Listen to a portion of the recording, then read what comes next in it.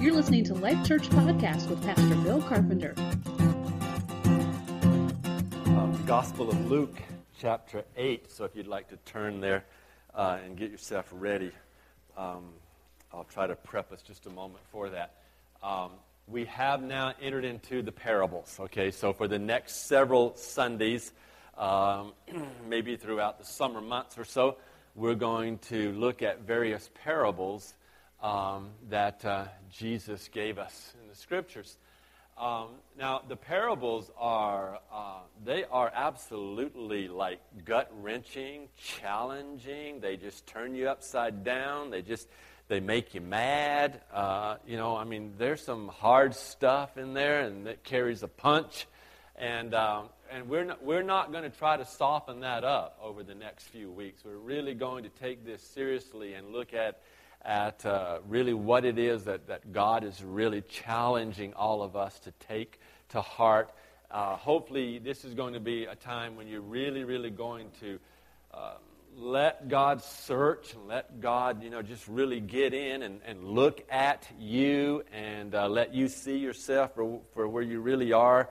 So we're praying for you. We're praying that God will really, really help you to be obedient and to be willing to surrender yourself to Him. Let the Holy Spirit speak to your heart. You pray for us. Pastor Dave and I want to preach these in a very insightful way, a very life-giving way, and yet at the same time we don't want in any way to diminish the impact or the spiritual severity of the parables, all right? We really want them to grab us all. So, with that in mind, let's just pray again for a moment, and we're going to get right into this particular parable today, okay?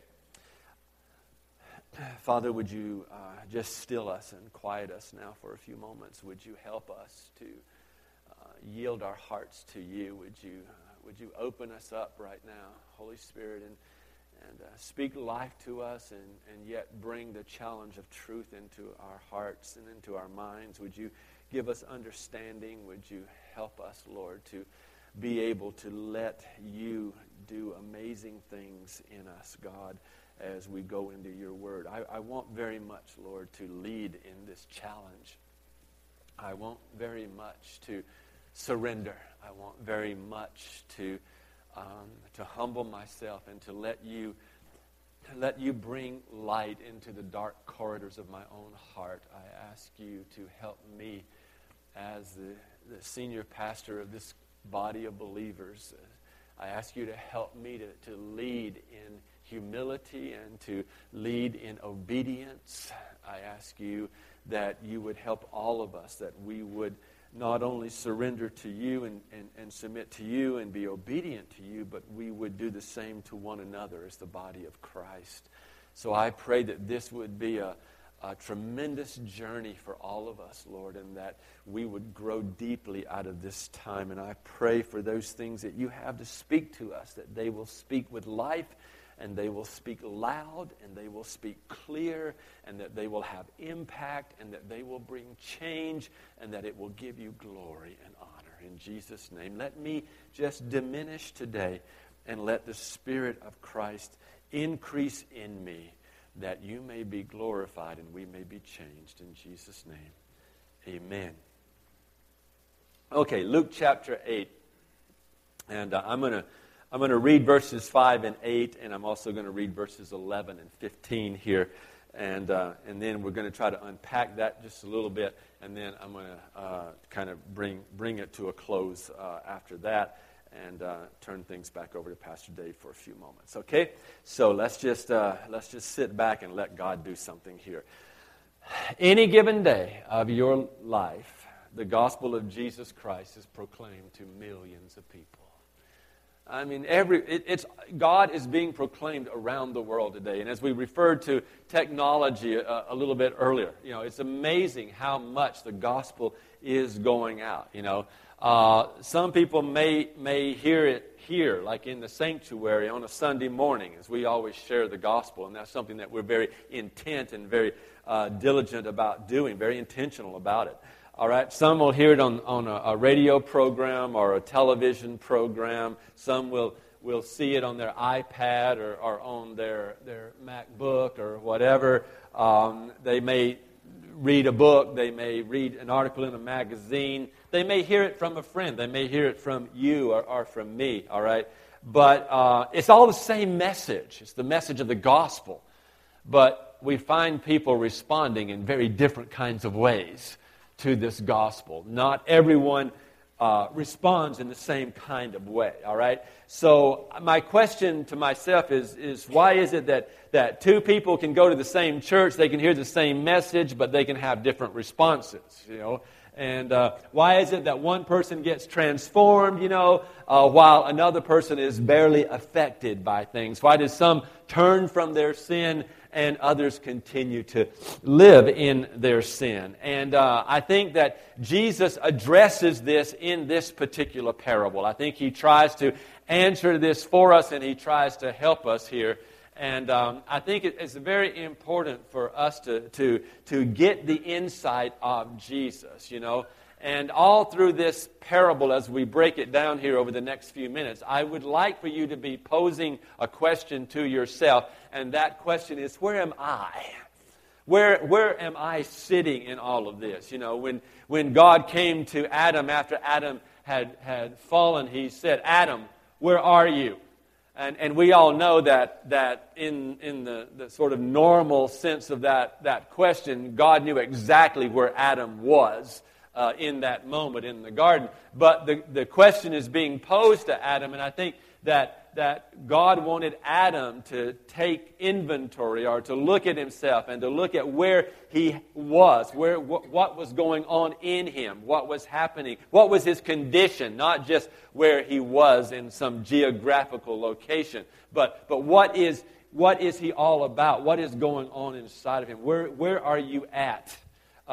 And especially in light of the Lord, what is your relationship to me now, Adam? Where are you? Where do I find you now?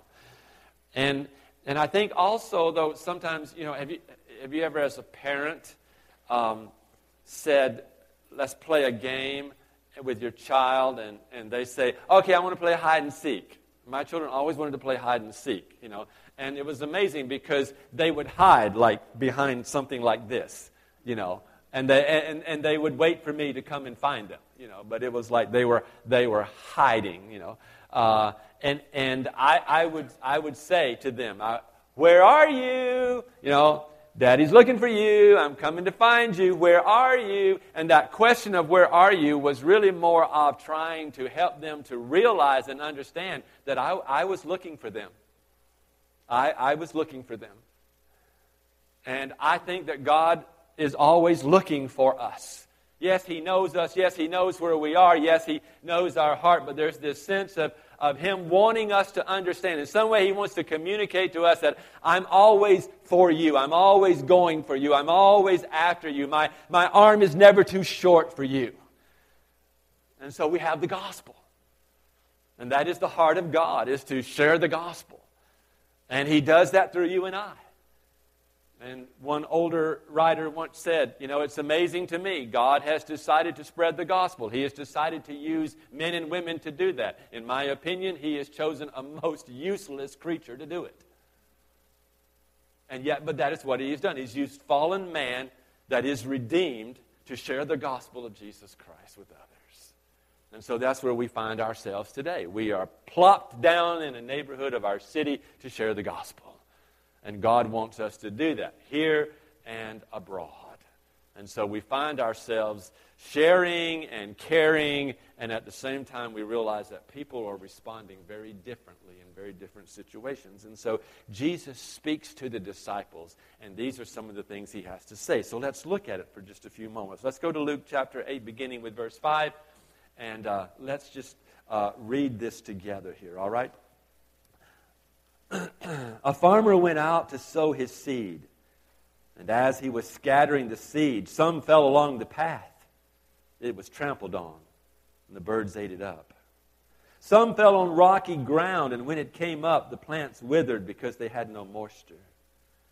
Other seed fell among thorns, which grew up with it and choked the plants. And still other seed fell on good soil. It came up and yielded a crop 100 times more than was sown. 100 times more than was sown. And so, as Jesus shares this, some of the disciples are not quite sure what Jesus is saying, and so they ask for an explanation of this. And Jesus then begins to explain the parable to the disciples, and we pick up that explanation in verse 11, and he says, "This is the meaning of the parable. The seed is the word of God.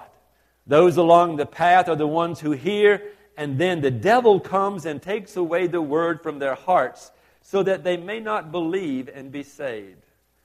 Those on the rocky ground are the ones who receive the word with joy when they hear it, but they have no root. They believe for a while, but in the time of testing, they fall away. The seed that fell among thorns stands for those who hear, but as they go on their way, they are choked by the life's worries, by riches and by pleasures, and they do not mature. But the seed on the good soil stands for those with a noble and good heart, who hear the word, retain it, and by persevering, produce a crop."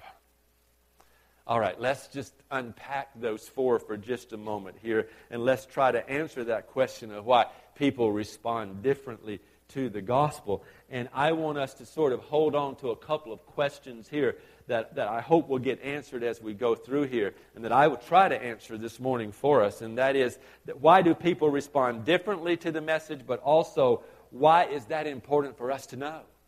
Why did Jesus share this with the disciples? What was his reasoning, his purpose for talking to the disciples about this and sharing this with them? The first kind of soil is the one on the hardened path, all right?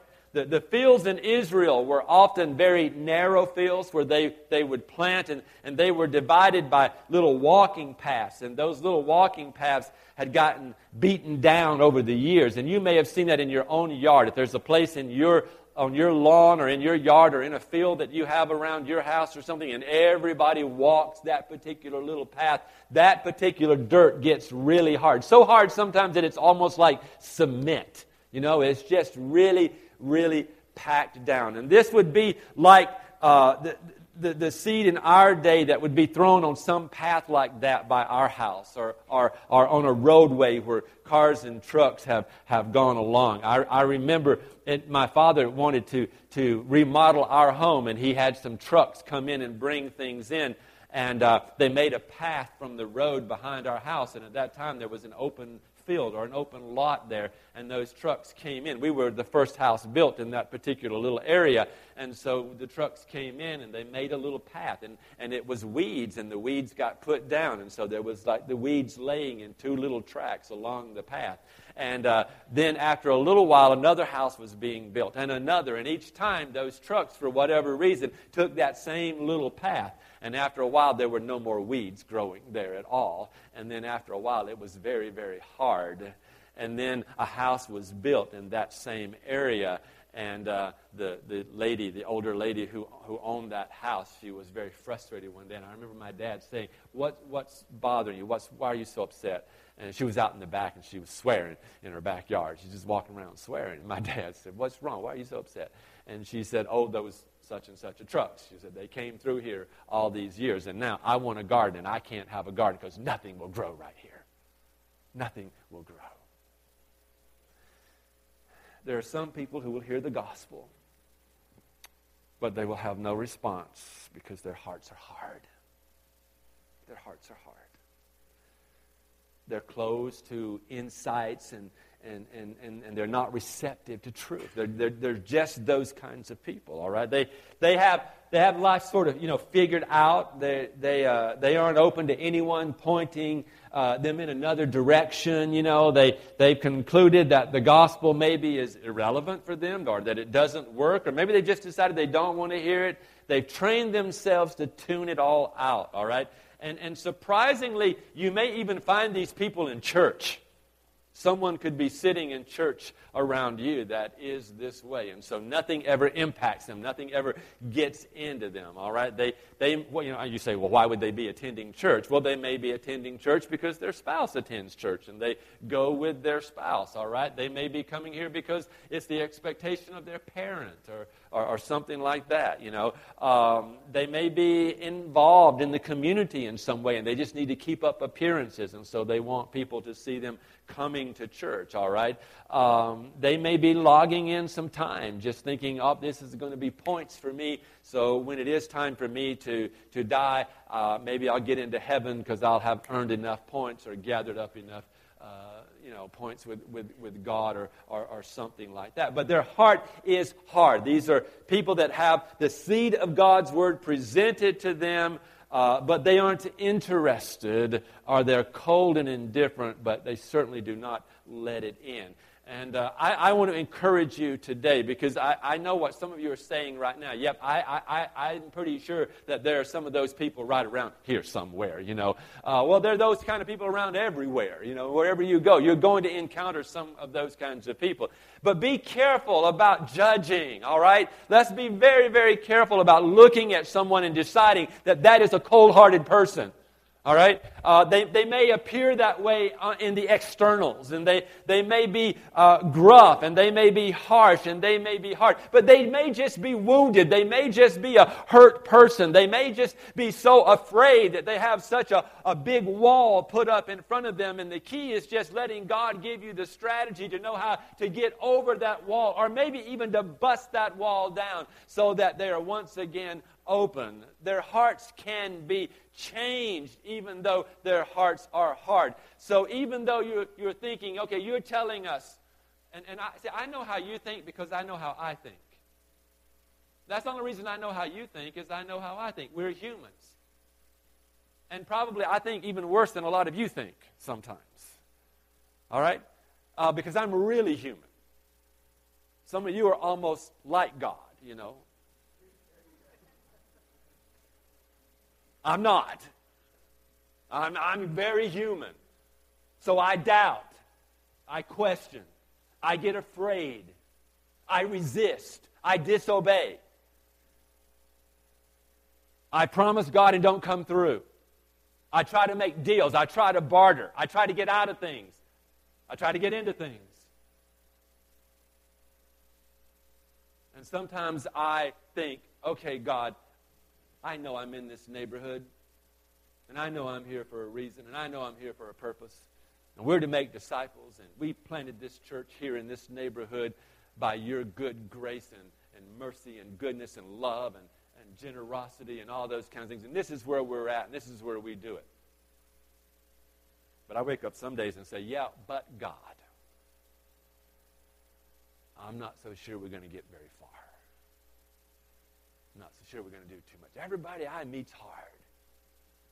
You ever do that? Everybody. You meet one person in a situation, and there's a multitude of people around you, but because you met that one person, you formulate an idea or an opinion or a belief, and then you go, well, everybody thinks that. Everybody is like that. We just generalize everything so big. And so you encounter someone, and they're a little rough around the edges, and immediately you're like, well, that's the way everybody is. That's the whole doggone neighborhood. That's the whole city. That's the world today. It is a hard world today, but it was a hard world in the day of Christ. It was a very, very hard world. I tell you what, I'll take my day over the disciples' day any day. And I want to challenge you. Ezekiel 36:26 says, I will give you a new heart, and I will put a new spirit in you. I will remove from you your heart of stone. Oh, I love that. That gives me such great hope for myself and for those around me that I'm called to share the gospel with and make disciples of. God is able to take the hardest of hearts and go in there and remove it. Just take it out and replace it with a heart that is tender and able to receive. And if you're one of those people and you've sat here and you know that your heart is hard and you've closed up for whatever reason, take heart today, all right, that God can change you. You're not beyond change. It is yours. It is available to you and I to let God change us and to give us a tender heart. The second kind is that rocky ground. When the seed falls on that rocky ground, that it represents that sort of superficial hearer, that shallow hearer, that person that has no depth, all right? It's unlike the first group. These people actually receive the gospel message, all right? It actually comes in, and it seems that they may even receive it with some sort of enthusiasm or some sort of excitement, all right? But it tends to be very short-lived.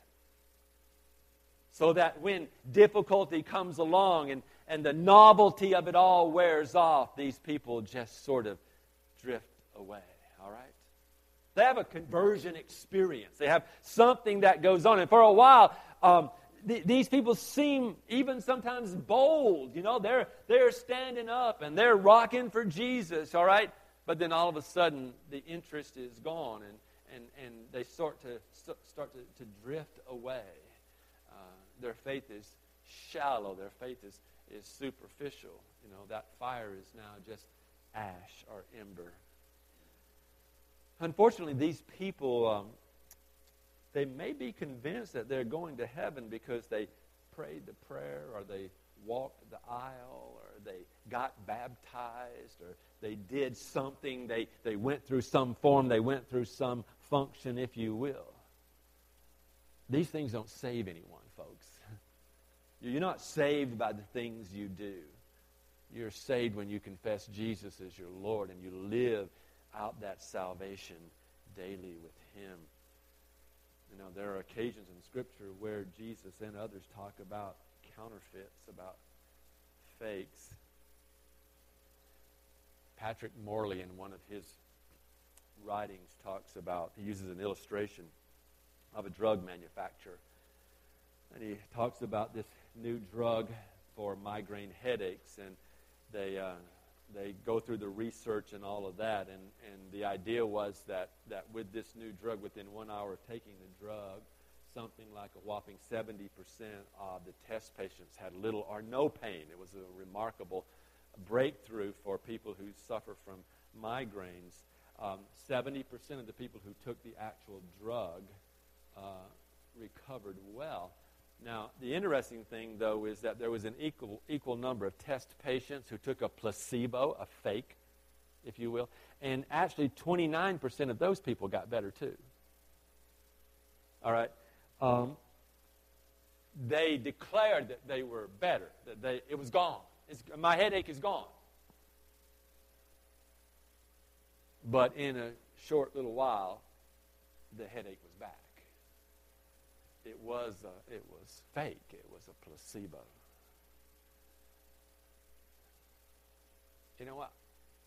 I think in the day and age that we live in, it's an unfortunate reality that there's a placebo gospel out there. There's something out there that people are grabbing a hold of, and it's not the gospel. And I want to tell you something. The Bible is very clear about that. There is no other gospel. There is only one. And cursed is anyone who brings any other gospel into the equation, because there's only one. And I want to challenge you and I that we live in the true gospel. And let God speak to your heart based on the Word, based on truth, not based on somebody's perceptions, not based on someone else's higher revelation. Oh my goodness. You have got to be careful. Beware for those who come to you and say to you, yes, but we have a greater revelation now.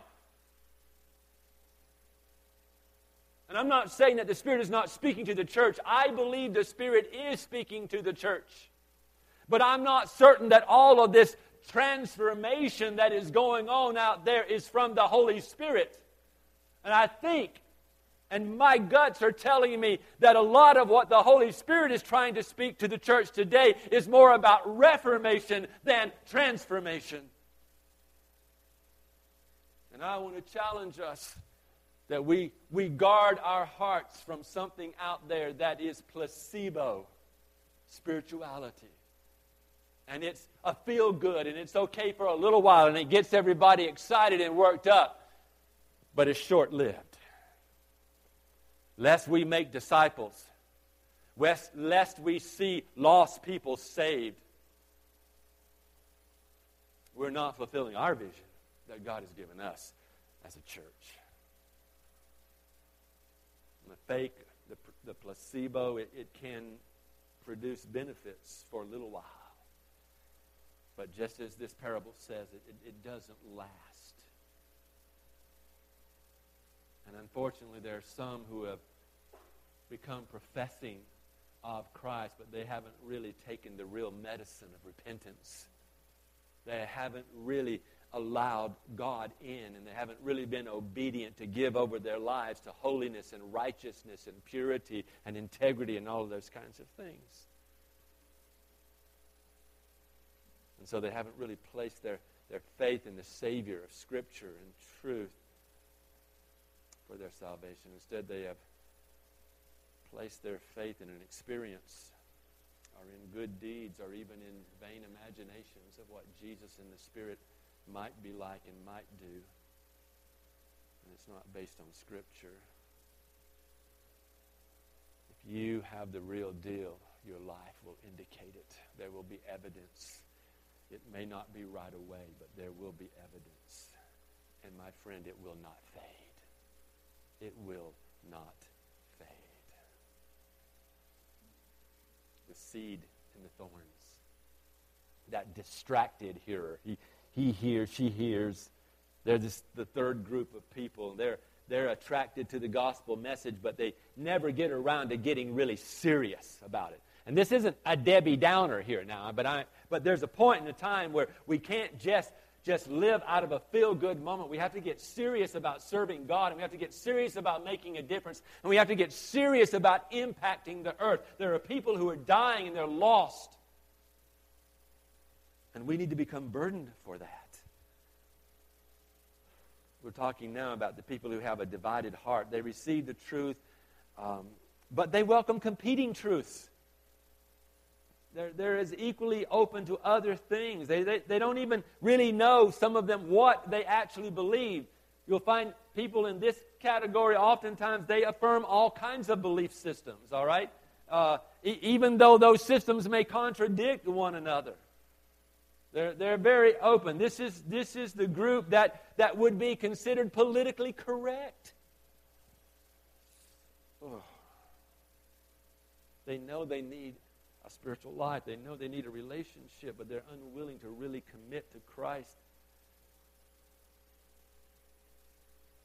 I heard one pastor talk about it this way once. He said, it's like the person who has a boyfriend or a girlfriend, and we'll use the case of a young lady who has a boyfriend, but she still wants to know about Johnny Real-Good over here, you know.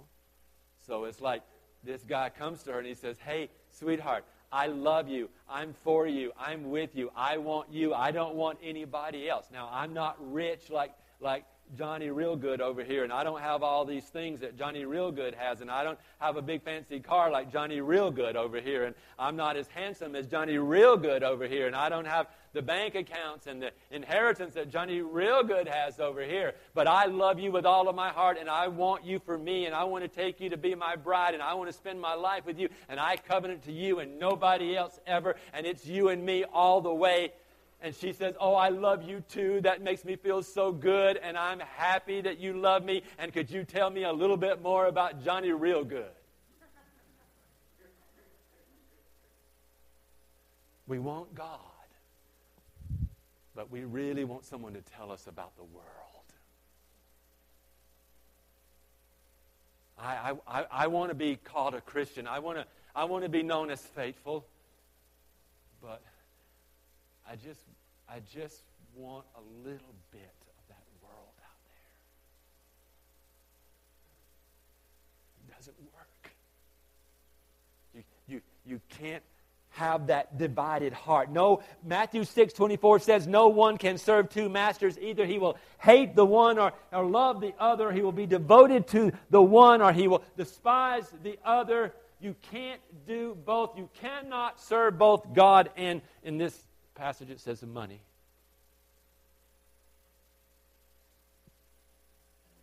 We're not relegating everyone to be poverty-stricken and poor here. That's not what the passage is about.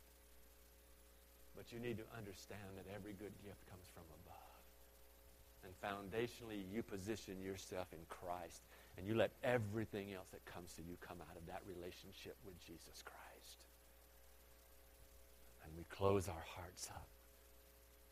And we pray the same prayer that was prayed in Scripture. Give me singleness of heart.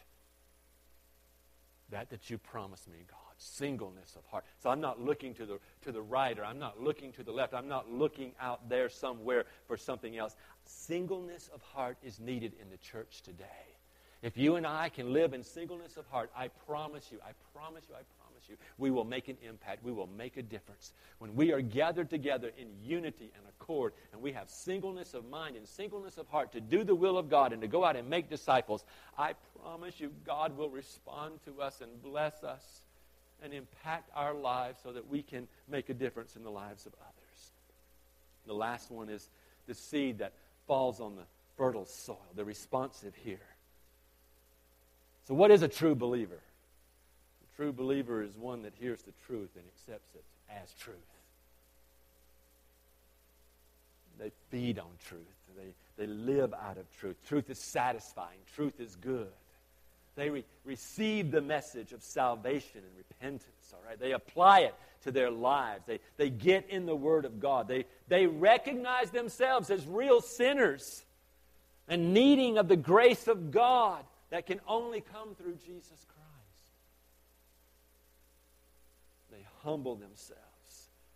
Literally, I think that not literally, but in a sense, they throw themselves at the mercy of God. They don't just wait. Hey God, if you will, come to me. No, they realize the need they have for God, and they go to God. Hopefully, that is you and I. That as we sit here today, we can at least say, that is me in my heart of hearts. That is how I want to be. And even when I am not like that, God, would you help me to get like that, to become like that? The desire of my heart is to be a follower. The desire of my heart is to be a servant. The desire of my heart is to give myself, to offer myself as a living sacrifice unto you. And so that is in me to do that. Now help me to do that in whatever best way possible.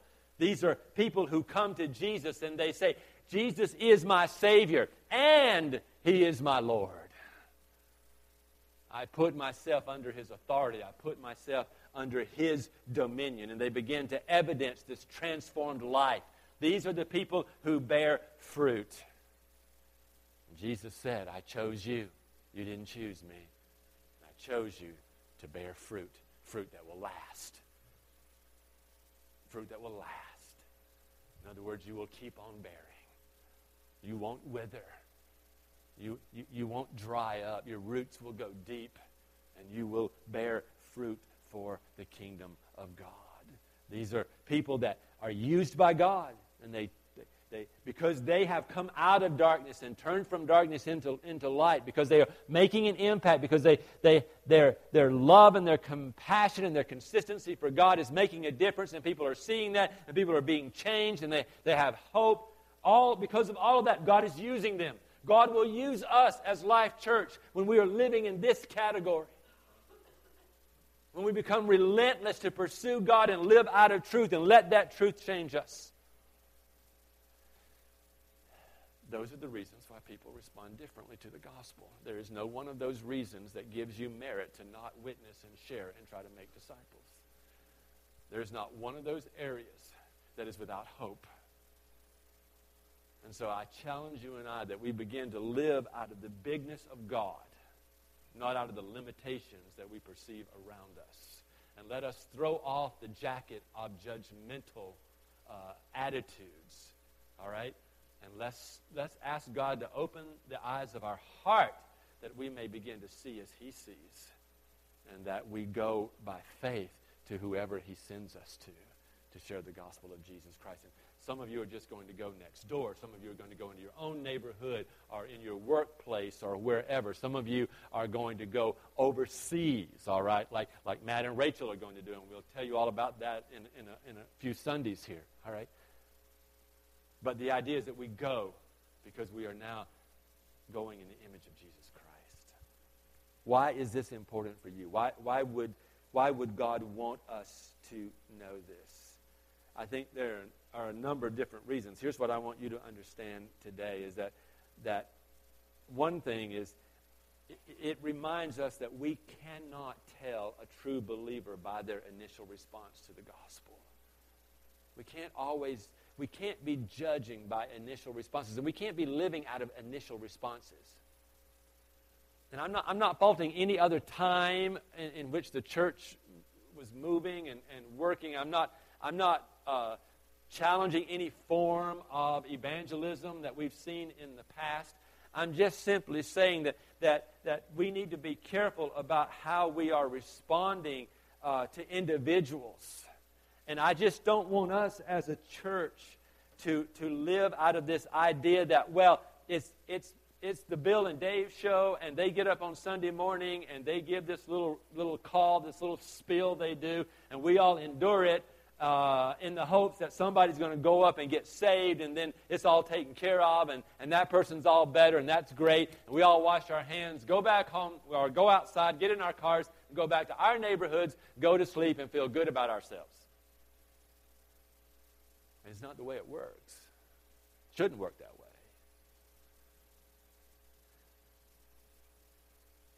We're not sure how everyone is going to respond to the gospel, but we're not going after a decision in Life Church, all right? We're not going after a quick little thing here, and then we pat our hands and say, good, look, somebody else got saved, and we got another number. I'll tell you what, it's one of the most heartbreaking things for myself and for Pastor Dave, and I would believe it would be for you too, and I'm sure you've been there as well as we have. But someone walks into our office and sits down with us, and we spend, half an hour, 2 hours, whatever. We talk to them about Jesus. We share the gospel with them. We care about them. We love on them. We pray with them. They make a decision. Yes, I want to accept Jesus as my Savior.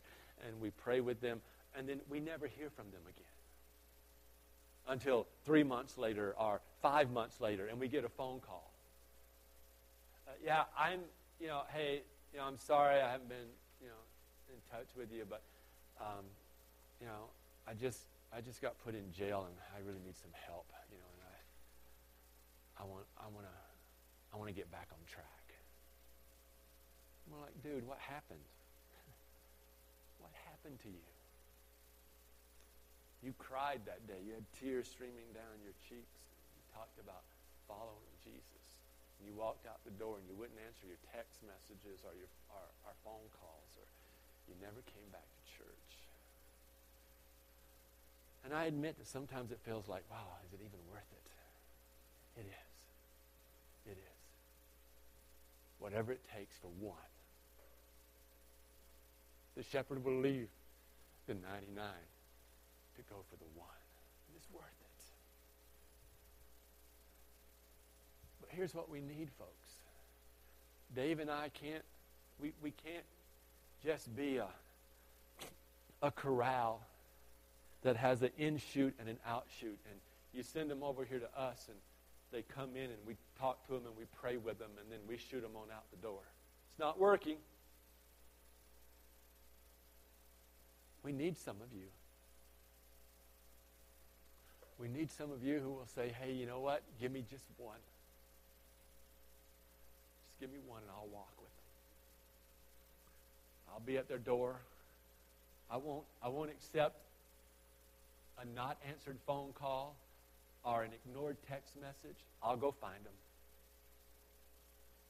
You're going to know where they live, and you're going to know what they do, and you're not going to give up on them, and you're going to keep loving on them, and you're not going to fall into your own rejection and all this kind of stuff. You're going to be able to be whole because you're in the Word and you're growing and you're maturing, and you're going to be able to walk with that person over a season and help them.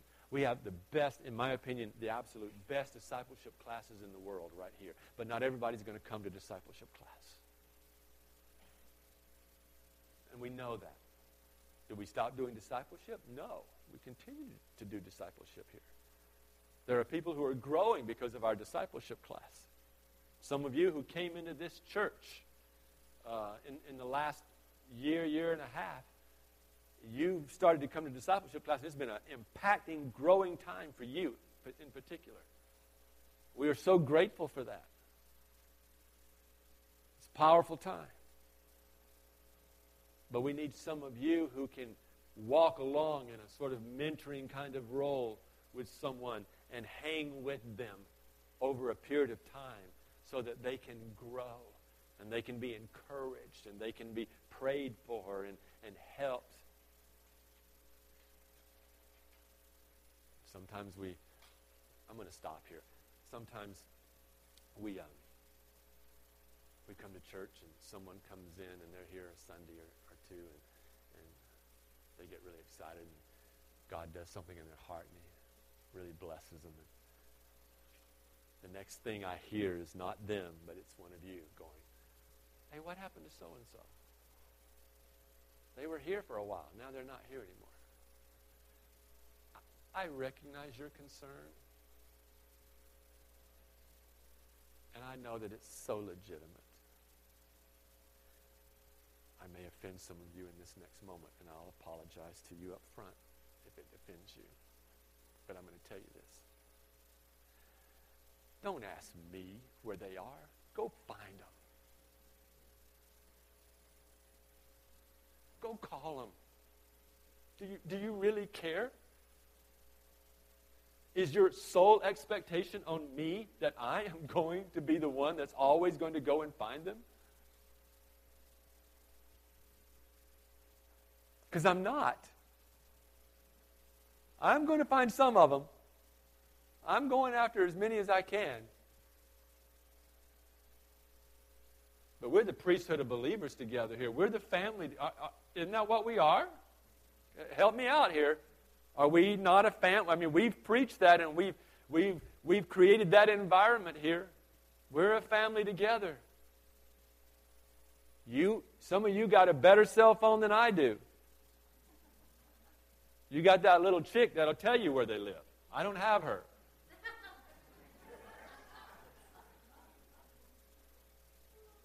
We're without excuse, guys. Come on. We're a family. We're a team here. We're working this thing together. We're doing it all together as a body of believers.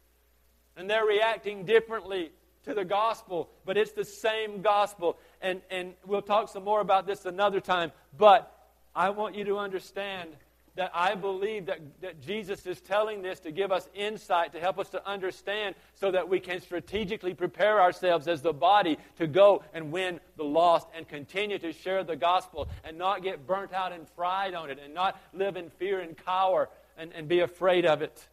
I think God wants to get us excited about the gospel and get us excited about sharing it and give us the energy that we need to stay the long haul with people along the way.